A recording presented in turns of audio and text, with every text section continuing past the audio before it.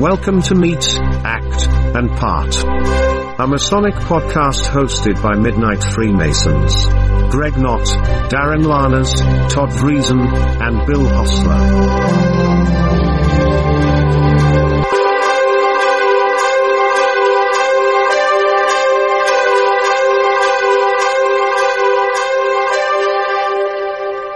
Hello, everybody, and welcome to another exciting episode of Meet, Act, and Part. This is episode number 40. I like nice, even numbers. And so let me introduce myself. I am one of your co-hosts, Greg Knott. I'm Bill Hostler. And hi, I'm Darin Laners. Thank you, everybody, again for joining us. We're just going to have just a casual conversation tonight about a number of things that have been going on. We're going to talk about a trip Bill took to Alaska. Going to touch on maybe some current events in Masonry. Going to talk about the Illinois Grand Lodge annual communication and some good experiences Darin had there. And then we're just going to see where this goes. So again, thanks for tuning in. We always appreciate it. We've got a number of guests we're getting lined up for future episodes.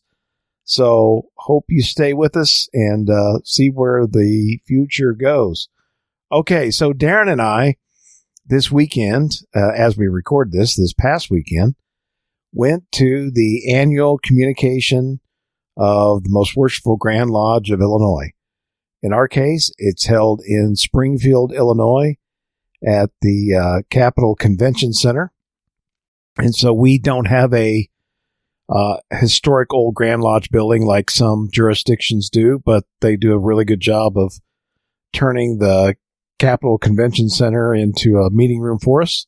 There's about maybe 1,000 brethren there, more or less, and from all over the state of Illinois. And so like a lot of these, you spend the first couple hours of everybody getting introduced and roll on through some proposed legislation that we had. We then vote on those, and then we do a number of other committee reports. We elect the Grand Lodge officers, and then we adjourn. So, hey, it's almost just like a normal great big lodge meeting. But I guess what was interesting this year, to touch on the legislation piece, there was proposed from some brethren in the northern part of the state about if a member of the Grand Lodge, if a member of any lodge in Illinois should stay a member if they're also a member of an organization that is considered a domestic terrorist organization. And we won't get into all the history of it, but it was kind of an interesting piece of legislation that was not passed. And Darin, you were there. I don't know if you could reflect on any of the, lightly the discussion without getting in the weeds, but it seemed like most people weren't in favor of it. When I read it, I was worried about how you would administer such a policy. What were you hearing about it? So the interesting thing regarding the legislature was that the Grand Lodge Committee, and I forget what the official name for it, but it's basically the committee that reviews any proposals for amendments to the bylaws and Constitution, had in their official ruling after meeting as a committee stated that they had some concerns regarding it, but that they felt that the message was appropriate and that they actually recommended passing the legislation. I think what actually doomed the legislation potentially after that was that the Grand Master at this point, because it was Friday, our acting Grand Master, Stephen Oakley, spoke against the amendment. And then I think at that point that basically probably killed the amendment. As you stated, Greg, I think that part of the issue was that the amendment was open-ended to the point where it basically stated that if you were on a government list, official government list of an organization that was branded a domestic terrorist organization, that could be grounds for suspension. I know almost all the brothers who initiated the legislation, and I understand the intent. I think, and my advice to them was just to name names if they attempt to bring this back next year. I think that part of the issue was that they left it open-ended, relying on the government to list these organizations instead of just giving them names. I think had they just came in with the legislation saying that groups such as the Ku Klux Klan, Antifa, the Proud Boys, the Three Percenters, just to name a few off the top of my head, have ideologies that are incompatible with Freemasonry, and therefore, if you are found to be a member of one of these groups, you should be suspended from the craft. I think that would have been a more powerful message than just kind of saying, well, if you're on a list of a government list somewhere stating that you're a member of a domestic terrorist organization, that wasn't going to go well with the brethren. I think obviously the main concern brought up, and I think fairly so, was that this list potentially could fluctuate depending upon what majority party is in the legislature or in the executive branch, so on and so forth. So to try to, I think, depoliticize it would be my advice to those brethren. But I think, obviously, I think we would all probably sit here and agree that we don't want men that are bigots or racists or white supremacists or anarchists as part of the Freemasonry. And I think it's fair to say, and I don't think there's any disagreement in that. I think that the fear is that allowing an entity outside of ours, especially one that's a government entity, to name these groups is where we fall into some problems. Yeah. And so I think maybe they'll readdress it administratively and bring it back. I think, importantly, probably the message was sent about their concerns about those type of organizations. Bill. Well, now mind you, I did not read this legislation or how it was worded or anything about it. And I agree, we don't want racists or bigots or of any color or race, creed, whatever, anti-Semitic, anyone like that in our craft. The thing I'm thinking more from a standpoint of, application of this law. How would it be enforced? How would it be, unless you have prima facie evidence of someone like a photograph in this organization's regalia at a meeting, or like you find one of their secret rolls of membership rolls or anything. How do you actually prove that you're going to have a Masonic trial. You're going to have actual physical evidence to do this. Maybe, you might be able to get several people as witnesses to prove this. But it also could be, sadly, it could also be used as a weapon against a brother that you don't like. You can say, well, I know, particularly this brother is a member of XYZ organization. He's, I am not. Well, of course you're going to say you're not. Well, I say you are. And then, it says, well, we have to, err on the side of caution. So I'm sorry, brother, but you're, expelled. Unless, how do it would be really tough to enforce. It would be really tough. You'd have countless, I'm sure, Masonic trials. The red tape would go crazy. And then not only besides that, but it's also like Darin said, it's like this today, I would be, if they make, if they make the Boy Scouts a domestic terrorist group next week, Greg, you're out. Darin, you're out. Me, since I didn't get past Cub Scouts, I guess I'm okay. But I mean, it just could be, who's whimsy. And so it's a great idea, but it just seems really problematic and kind of it's encroaching on a terrorist list. But sadly, are these groups actually illegal to join? It just kind of brings up a slippery slope. I mean, we're putting in our finger into a dike that really shouldn't be messed with, in my opinion. Yeah. So I think it'll take care of itself. And so before we go too far down the road on this one, I think we'll just kind of leave it at that because there's a lot of feelings about it. And I just think it was worth mentioning as part of the communication that we did. So other things that went on, there was a proposal to talk about virtual meetings that I think got kicked to next year.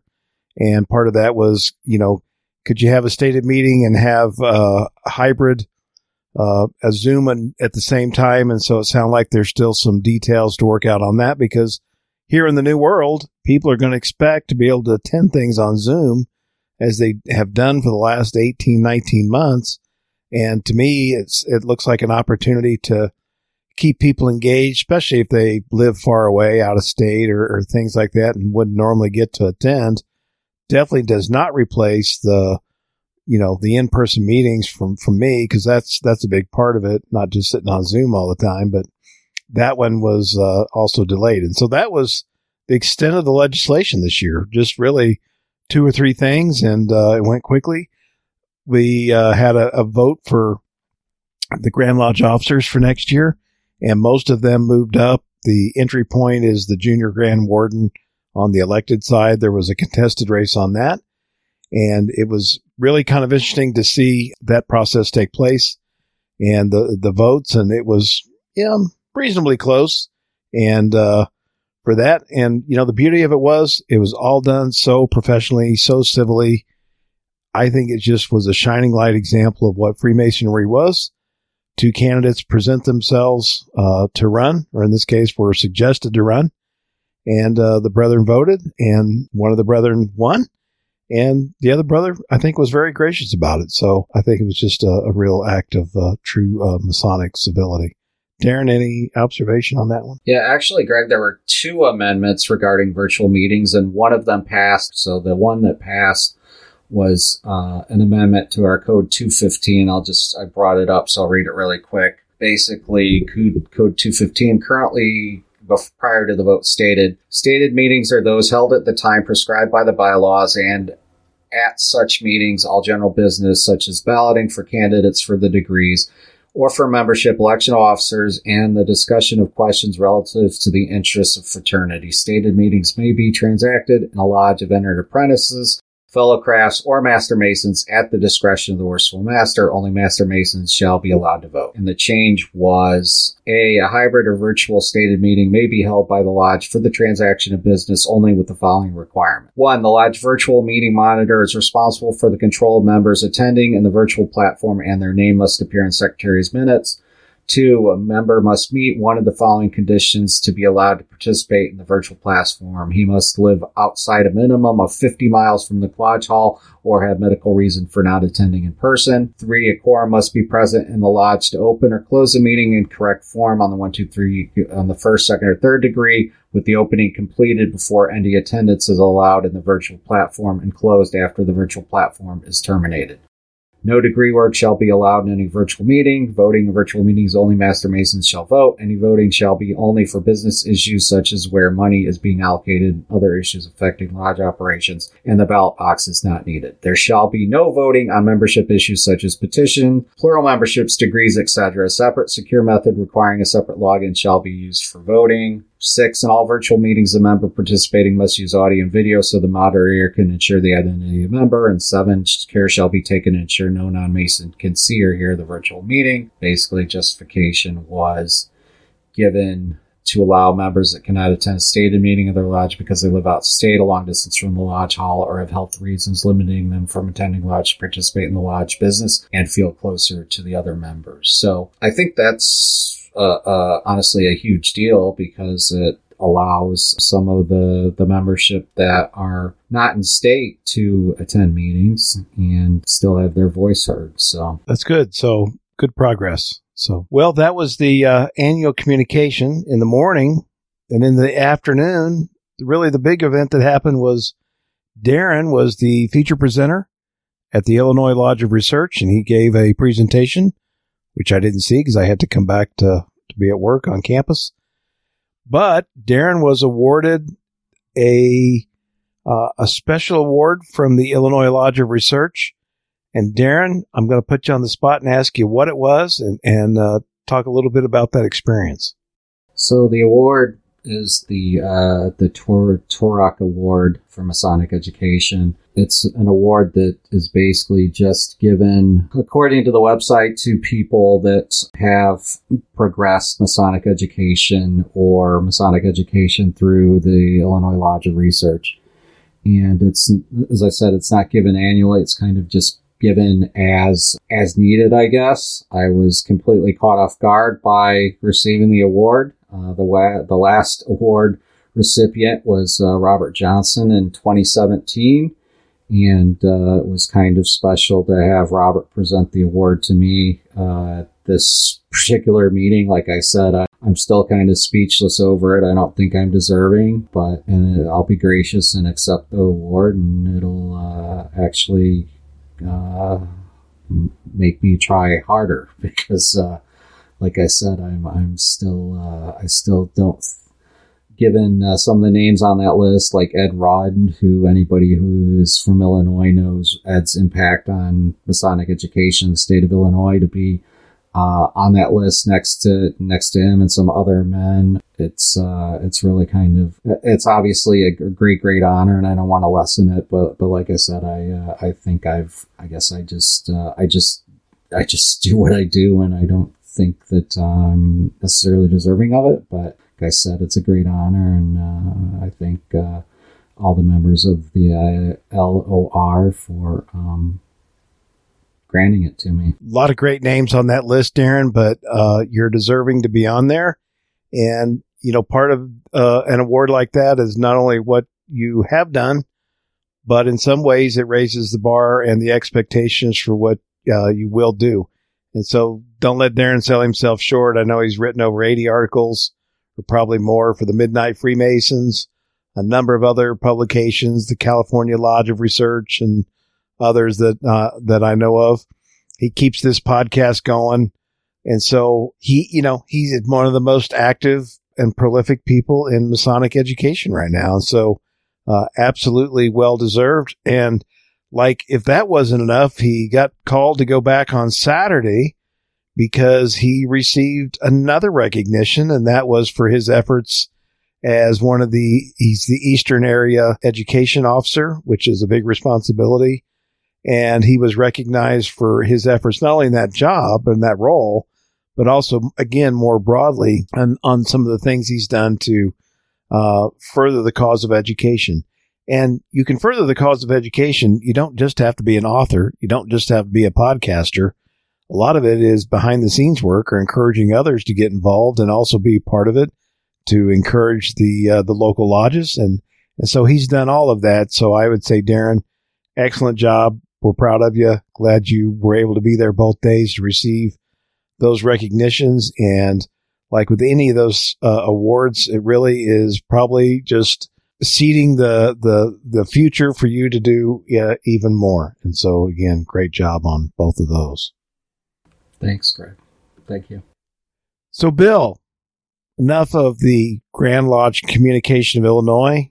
You didn't just go to Springfield. You went to Alaska this summer. I've always wanted to go to Alaska. I thought I was going to go to Alaska, but I backed out because I was worried I wasn't going to get a rental car. But you got to tell me about that trip up there. And I know you included a little bit of masonry visits in there, but tell us about Alaska. Well, first, I'd like to also congratulate Darin on everything he does. And one of the things that wasn't mentioned is that he edits my posts and makes me sound somewhat intelligent and lucid. And so, right there, that's a major undertaking in itself. So I thank you, Darin, and keep up the good work in that department. Thanks, Bill. But Thank you. we did go to Alaska for 10 days right at the end of August into September, and we came back on Labor Day weekend. And it was pretty much a barnstorming trip across Alaska. We landed in Anchorage, and we went to Seward and spent a few days. And I wrote a piece of Midnight Freemasons about the temple there, which kind of, I don't know whether I should go into that again or not, but they hold their meetings inside the church. And it's a beautiful little church, a little chapel just on a little hill right out on the outskirts of town, right near a mountain range in a pine forest. And it's just so picturesque. I didn't even realize it was the lodge building. And I took a photo of it because it was just about a block from where we were staying. And after a little bit of looking around and, researching to try to find the lodge, I discovered that was it. And I was like, wow, that is really cool. And I think what I gather is, since the Grand Lodge of Alaska is only about 40 years old, it broke away from the Grand Lodge of Washington in the early 80s. They really don't have a lot of their own buildings. It was something I didn't realize, because we went to I wanted to go visit the lodge in North Pole, Alaska. It's right outside of Fairbanks, and we put it in the GPS, and we got there, and there's nothing on it that says the Masonic Hall. It says the Lions Club. So I was going to take a photograph. It's like, well, I guess I'm not a member of the Lions Club, so I think I'll just skip that. But we did go and take a look at the Grand Lodge building in Anchorage. It's a beautiful building. It's a nice little couple-story building, and and I had my photograph taken. And among everything, it's just a very beautiful place. I would really suggest anybody who has an opportunity to go and take a trip through there and see the beauties of the 49th state. It's a vision to see. Now I just have one state left to see, and then I've collected all 50 stamps. So is Hawaii your remaining state? Yep, that's the last one I haven't been to. Oh, I got 3 left: Alaska, Hawaii, and actually Oregon. I don't know how I haven't hit Oregon, but maybe we should have a midnight Freemason meet, act, and part excursion to Hawaii sometime. Now that's a good idea. I like that. Yeah. So, Bill, let me ask you, though, this about Alaska. I mean, it's just, I haven't been there. I've been, of course, to the Great West, but it would just seem to me the scale and size up there would just be vast and just, beautiful beyond anything we would recognize here in the Corn Belt of Illinois. But I mean, can you just talk a little bit about the vastness and the wilderness part and the natural area? Well, it's amazing because, there's mountains everywhere, which, this guy from flat old Indiana isn't used to. And, you see glaciers. Now, I'd always heard about glaciers, but I thought I'd see one. And, you drive for a couple hundred miles and really not see anything, no cell service, and you're really getting back to nature.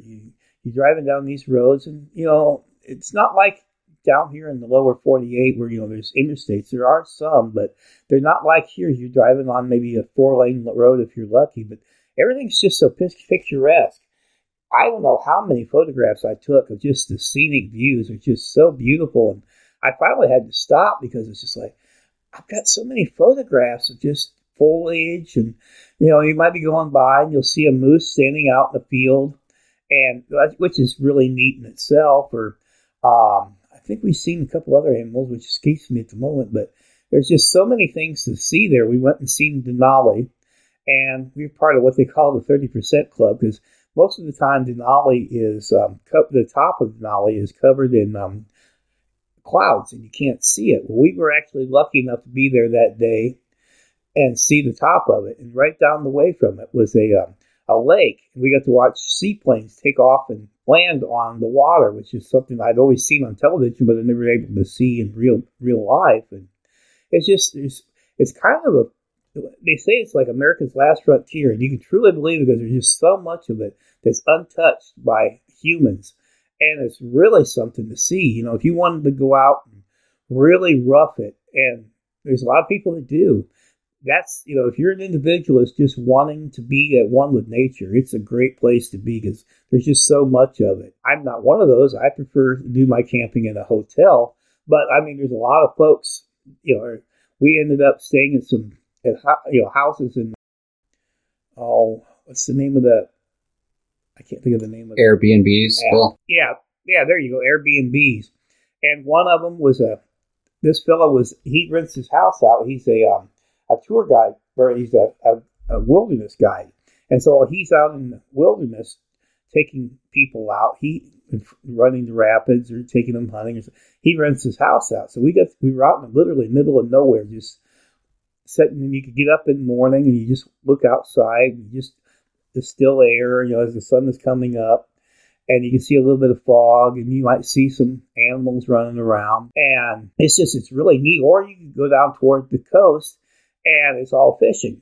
Some people we were with, they opted to get a fishing boat, and they came back, and some of the massive fish, I mean, like 50, 60-pound fish that they caught. And these people here, obviously, they're in it for the tourism. They will take the fish, they will clean it, and they will package it, and they will FedEx to your house. And so you can actually have, a whole freezer full of halibut you caught yourself in Alaska, and you can enjoy it at home. And there's just so many opportunities, and it's just so beautiful And then, there's like waterfalls. I actually got to see a waterfall up close. I've seen them in Oregon, right off the interstate. But here I was literally like 10 feet from one. And it just kept gushing. It's like it just doesn't end. And it really makes you really, think of what God has put down here for us and what we, take for granted every day. And what we're busy with our own lives. But it kind of puts you in touch with your Creator while you're just seeing everything He has brought to you. And it's just, I loved it. I really did. Bill, did you get to see the Northern Lights while you were up there? I fully intended on it. Now, the people I was with did, because they got, you had to get up at like 3:30 in the morning to get up and go to this one area to see them. And I didn't want to get up at 3:30 in the morning. I'm like, well, I've seen pictures of them. So that's good enough. Fair enough. They said they were beautiful. Maybe next time, right? Exactly. Well, it sounds like a great trip. Darin and I kind of, we went over our last trips in the last episode. So between all three of us, we've been to figure both coasts. And, of course, Bill's case, almost to the top of the world. So it's I can see really Russia amazing. From there. Wow. Well, it really is not very far, is it? You mean when you get up there? Really. So, and of course, that's where we got Alaska, was the Secretary of State Seward. Yeah. Was known as Seward's Folly. And actually, I think the joke was on the Russians for letting it go. So I think they needed the money. Yeah. Yeah. Well, so that was kind of Bill's summer vacation. And, of course, now we're rolling into fall. We've, of course, been over the annual communication, things we got coming up with, at least myself, the Valley of Danville's getting ready for our fall reunion. It's going to be a good one. We're going to have hopefully a good sized class. We're doing a number of the degrees. I have a bit part in the 23rd degree, which is the four chaplains degree, which is one of my favorite. I love the story of what that represents. But at the Valley of Danville this fall, we're going to have Mo Gomez and he's going to come and talk about his experience on 9/11.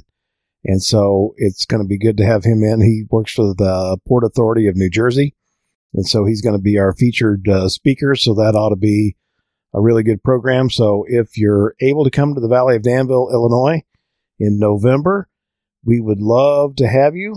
I think it's the 5th and 6th, isn't it, Greg? Yeah, there it is. Yeah. Okay, if you're able to join us November 5th and 6th in Danville, you can come and experience some great degrees and listen to Mo talk about his experiences. I have not heard this presentation, so I'm really looking forward to it. And so it should be a good event. And so I'm sure you've got things going on in your local areas. So here's the key. You got to get out and participate.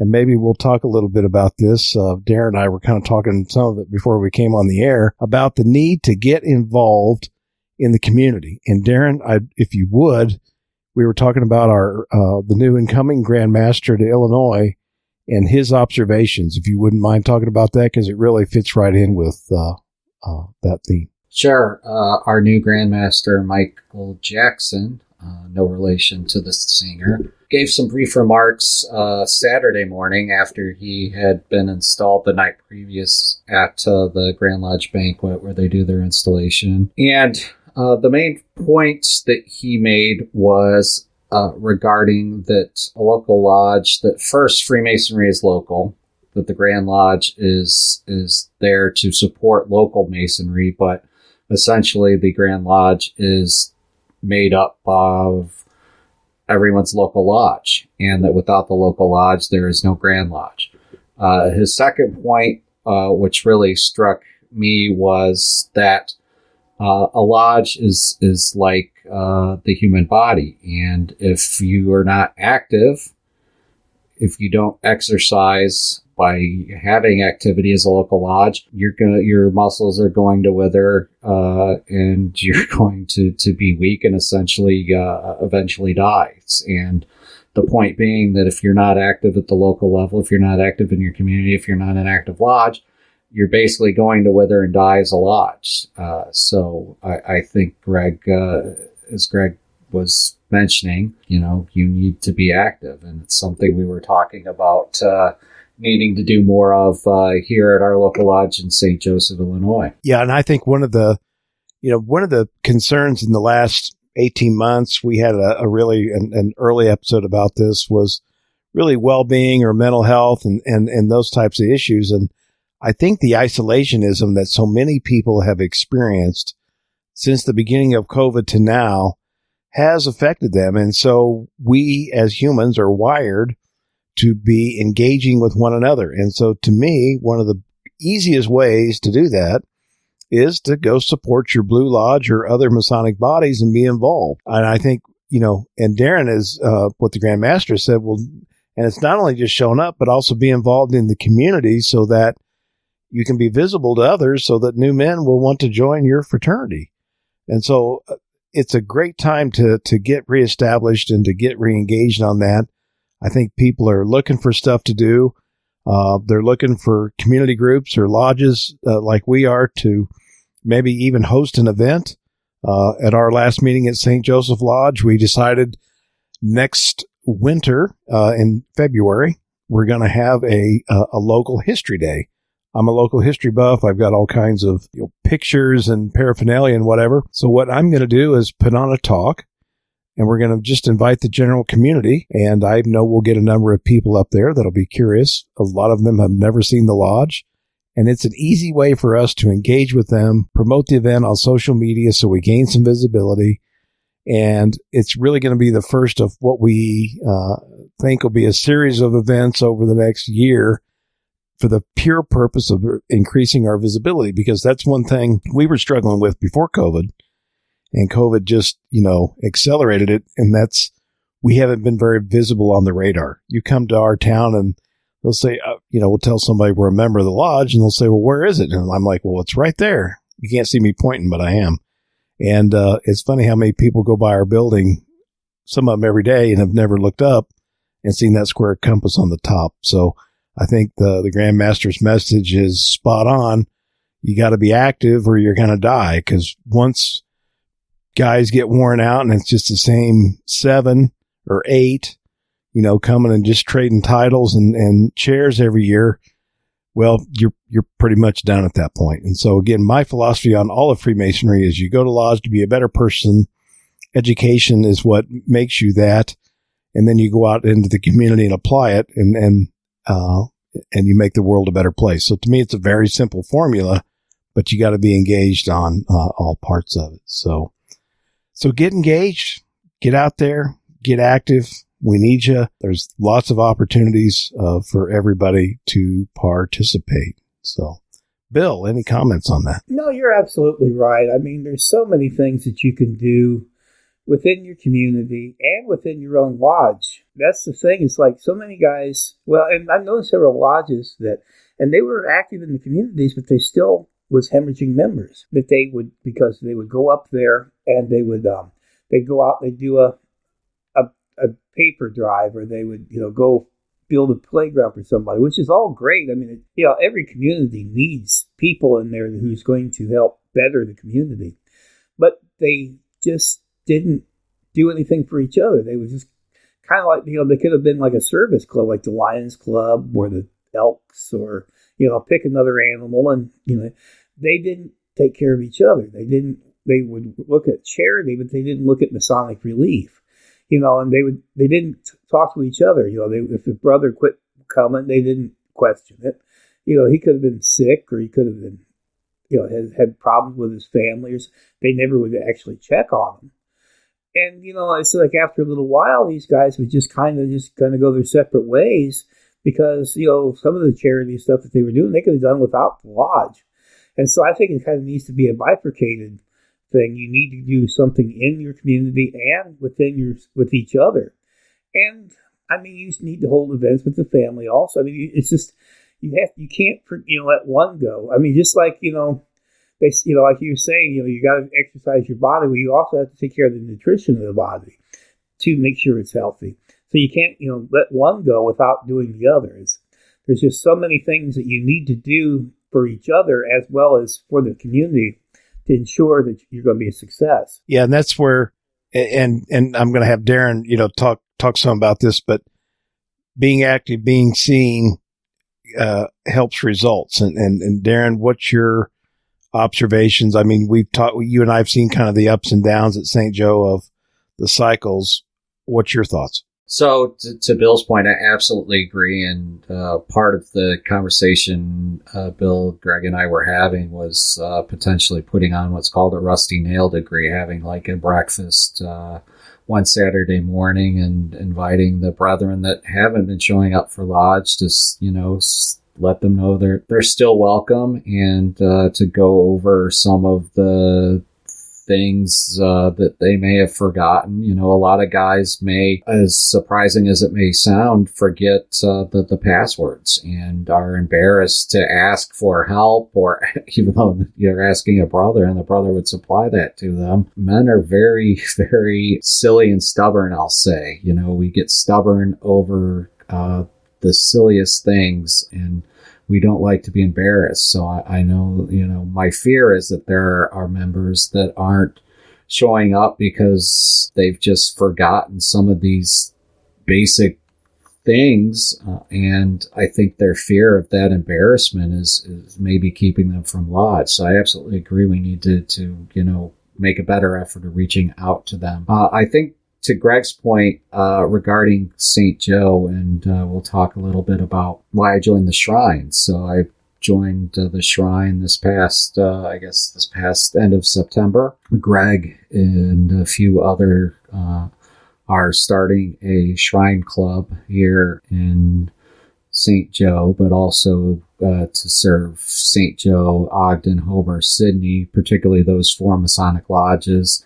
And we're calling it the Salt Fork Shrine Club because the Salt Fork River runs through all 4 of those communities. I think maybe not Ogden, but Homer, Sydney, and St. Joe for sure. But the point being that I have tried through my various 2 past attempts as Worship Master St. Joe to engage the men in the community either directly or indirectly to join the lodge. My efforts in that area have not been fruitful. So my thought was that in joining the Shrine, I could help support the effort of not only the hospitals and the charities that the Shrine supports, which I think is of the utmost importance, but secondly, I see the Shrine as a opportunity to show men maybe the lighter side of Freemasonry, but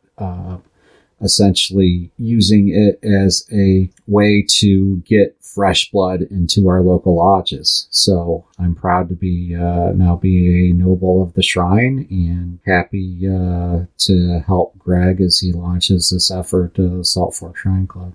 And Greg, maybe you want to speak a little bit more about that. Well, to your point, Darin, it is to have some fun.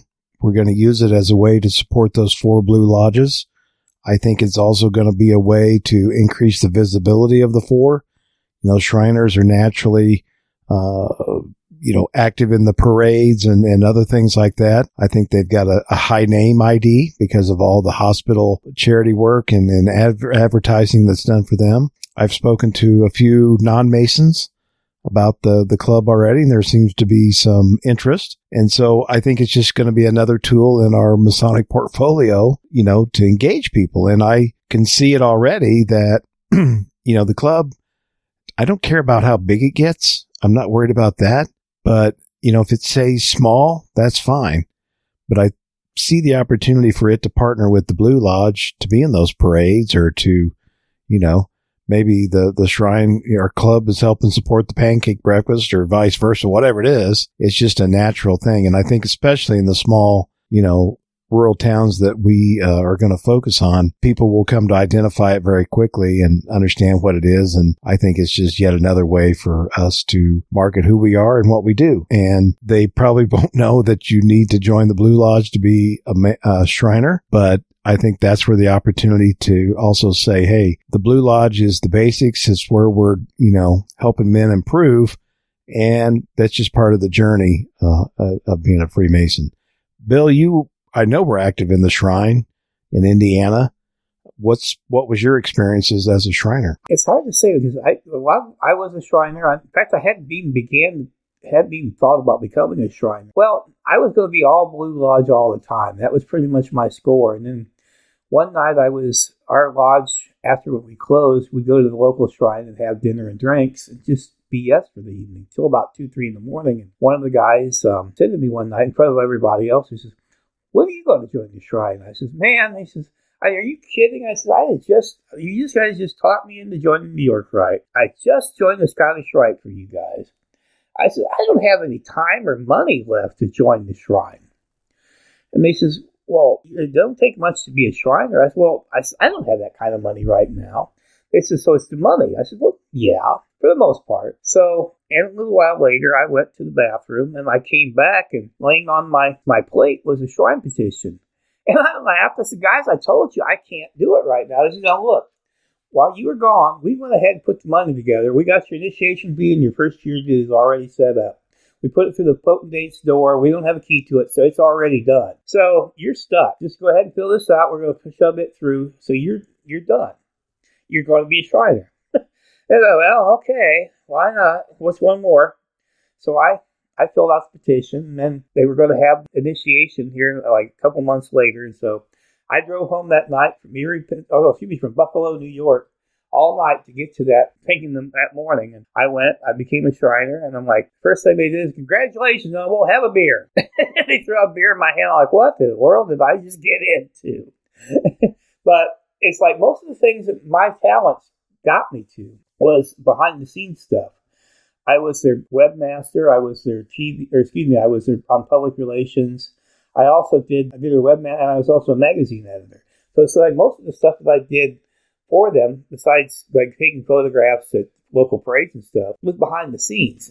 That actually was fine with me. And I was tickled to be a Shriner. I mean, I didn't really think of it one way or the other, but one day I was sitting at my desk and an email came through on my Shriner email address. And this woman sent an email. She says, "You Shriners say you take care of kids." And she says, "My grandson, he's got badly burned over the last weekend. And I forget what percentage of the body he done. He's only 7, 8 years old. He was underneath a rollaway bed with his little brother, and he got a hold of a lighter. And he started flicking this lighter, and it caught the mattress of this rollaway bed on fire. And as it caught, the mattress fell down on him, and it basically stuck to his skin, and it fused to his skin, and he got really badly burned. And so in this family, they lived in a little rented trailer. They didn't have 2 nickels rubbed together. And I contacted the lady. I said, "Well, absolutely, we'll take care of this." And she said that the local burn unit, they demanded money up front that these people didn't have.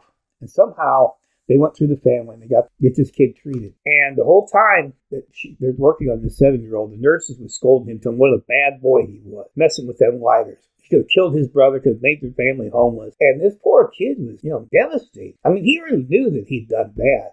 He's suffering because of it. And she says, "Do you guys take care of these kids?" I'm sorry, every time I think of this, it's been 15 years later, but I still tear up. I said, "Absolutely." So I called the potentate, and he said, "Yeah." He says, I was just at that hospital, and they made me pay them." He says, "Absolutely." So I gave him the number, and they set it up. Well, then the father contacted me a few days later, and he says, "Well, we have to go to Cincinnati, which is like a 4-hour drive." He says, "I don't think my van would make it. Besides that, it's summer, and we don't have air conditioning. I just don't know if we can do this." I said, "So, sir," I says, "we'll drive you there." I says, "We have vans that go there several times a week. We will take you there. You'll make your appointment. We'll even feed you. Don't worry about it. You're covered." And so, I think it was a few months later, we had a party at our shrine horse ground. We had parties all the time, but this one they brought the kids in who'd been to the hospital. And the potentate brought the little boy over to me. He says, "Bill," says, "this boy here is the one that you helped."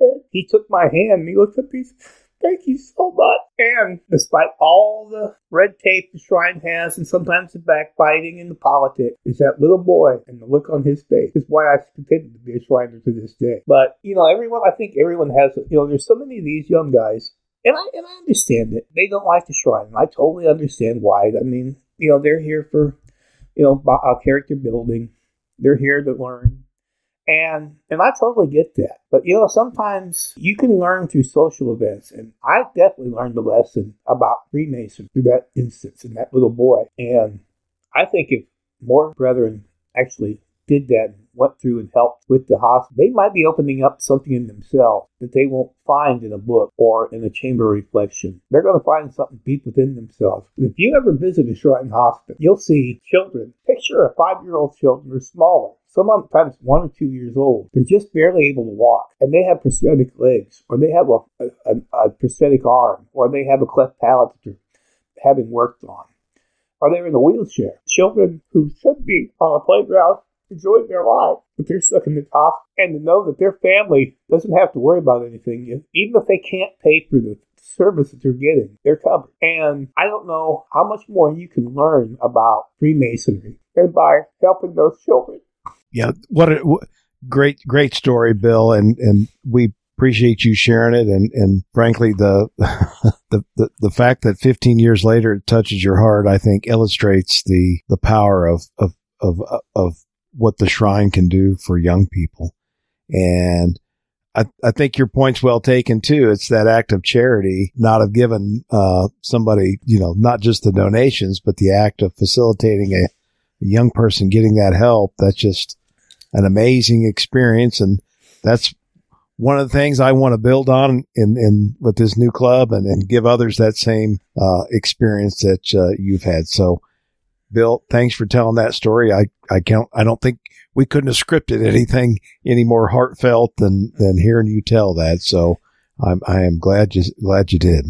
And, not only the shrine, but there are several. Freemasonry has many other charities that we actually run. I mean, the Royal Arch has disease things they're working on. Tall Cedars of Lebanon work with muscular dystrophy. We can go out and make a difference in our community, which is a great thing, but we can also make a great deal of good for all mankind throughout the world just by helping Freemasonry every day. Yeah, absolutely. And I think that's, again, it's all part of that total package. To me, it's the Blue Lodge is the foundation, and you come there to learn those things, but the shrine and some of those others are where you can go out and put it into action. And so to me, they complement one another and they go hand in hand. So really, I'm looking forward to getting more involved with the hospitals and seeing what we can do for the kids. So, well, we're getting late into our show. I'm going to see if Darin has any final comments. No, I just want to thank Bill for telling that story. I'll just say one of my favorite television shows is a show called Psych. It was on USA Network for a long time, and it's basically a show about friendship. There's a character, Sean Spencer, and then his best friend is Guster Burton. There's always a line that Gus says about being a sympathetic crier. So, Bill, you made me tear up there with your beautiful story. And thank you again for telling it. And there's no shame in showing your emotions. I think men should be able to do that and not feel shame. So thank you, buddy, for having the trust in us to be able to share that with us. I appreciate that. And luckily, there's nobody, just us three that's talking, and nobody else will ever hear this. Well, that may or may not be the case. So we'll see. Yeah, that's the thing. We're never sure. Sometimes we're just talking to ourselves. Hopefully, we assume you're listening if you're not one of us. So thank you for that.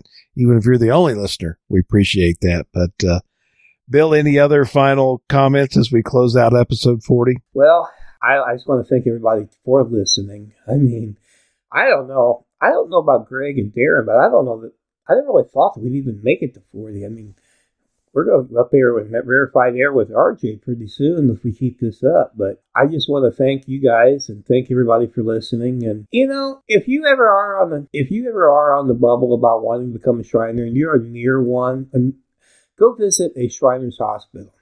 If that doesn't make you want to sign that petition, then you have a heart of stone.